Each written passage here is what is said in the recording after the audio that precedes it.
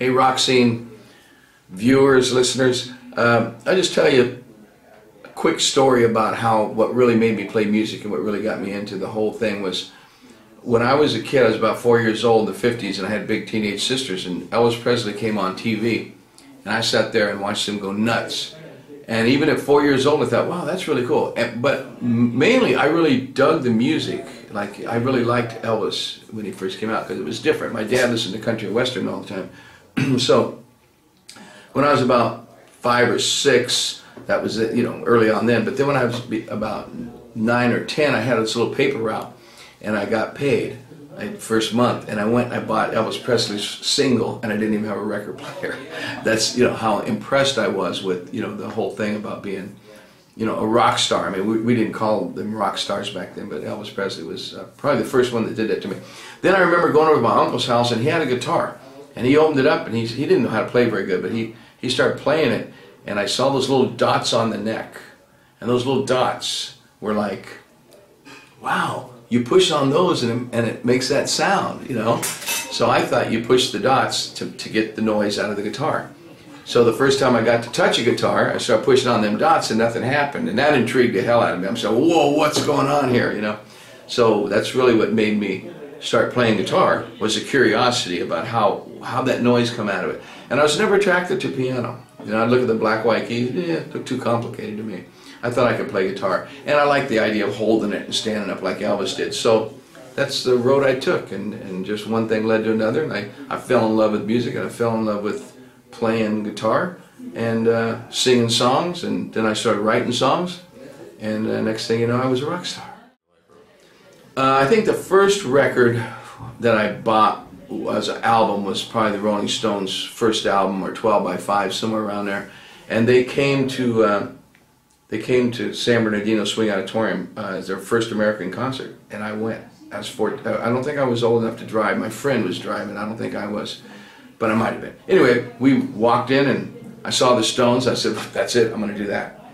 You know, and then I became, you know, from Elvis era to more of a Beatles Stones era, the whole English invasion.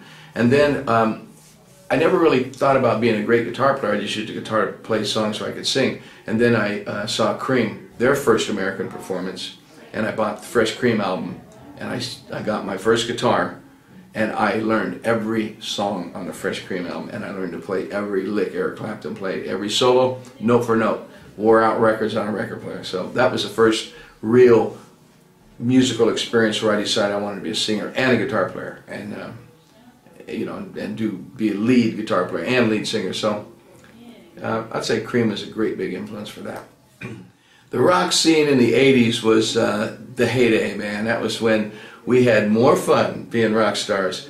Anyone that missed out on the 80s and the 90s, 70s, 80s, and 90s, that 30 years I was part of all that. 73, Montrose, all the way through. And that's the highlight of my life as far as playing the role of a rock star, living the life of a rock star, driving the fast cars, having all the women, the drugs, the rock and roll, making, you know, all the money, spending it on anything and everything, living carefree, didn't think about tomorrow, really, really throwing the party. The 80s were it, man. You know, the groupies, it was all true. It was beyond your wildest dreams. And I don't think that is really the same scene going on today, but there's a good scene going on right now. Rock's having a pretty good little resurgence, I think.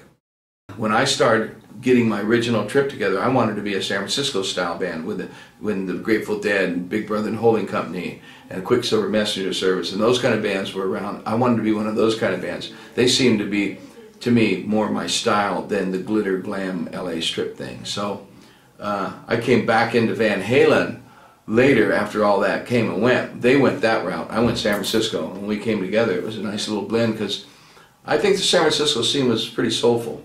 You know, those people were really having a good time and playing real music, you know, and it was less Hollywood pretentious, like, oh, you need a hit. Those bands didn't even care about a hit, you know. Most of them just wanted to play and jam. They were kind of more jam bands, and I was always that kind of guy. When men dressed like women, yeah, that was a trip. I was part of that scene, and it was like I used to shop at women's stores. I'd go buy women's clothes, women's shoes, not like dresses, but, you know, like tops and things, you know. And because men's stuff that before then, there was no cool men's stuff.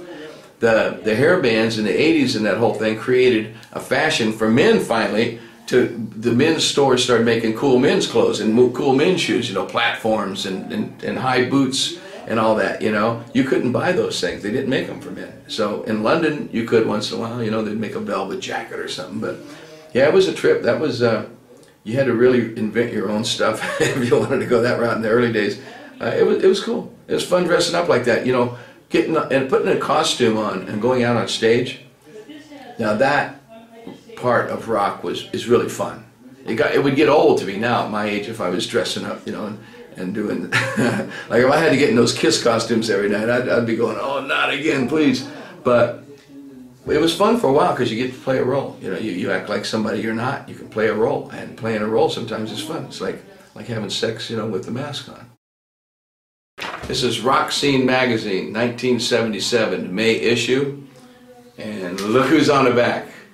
That's me from an album called The Red. It's really just a Sammy Hagar album, but it was the Red album, and shot by Hypnosis. Album cover had the song Red on there, and there you go.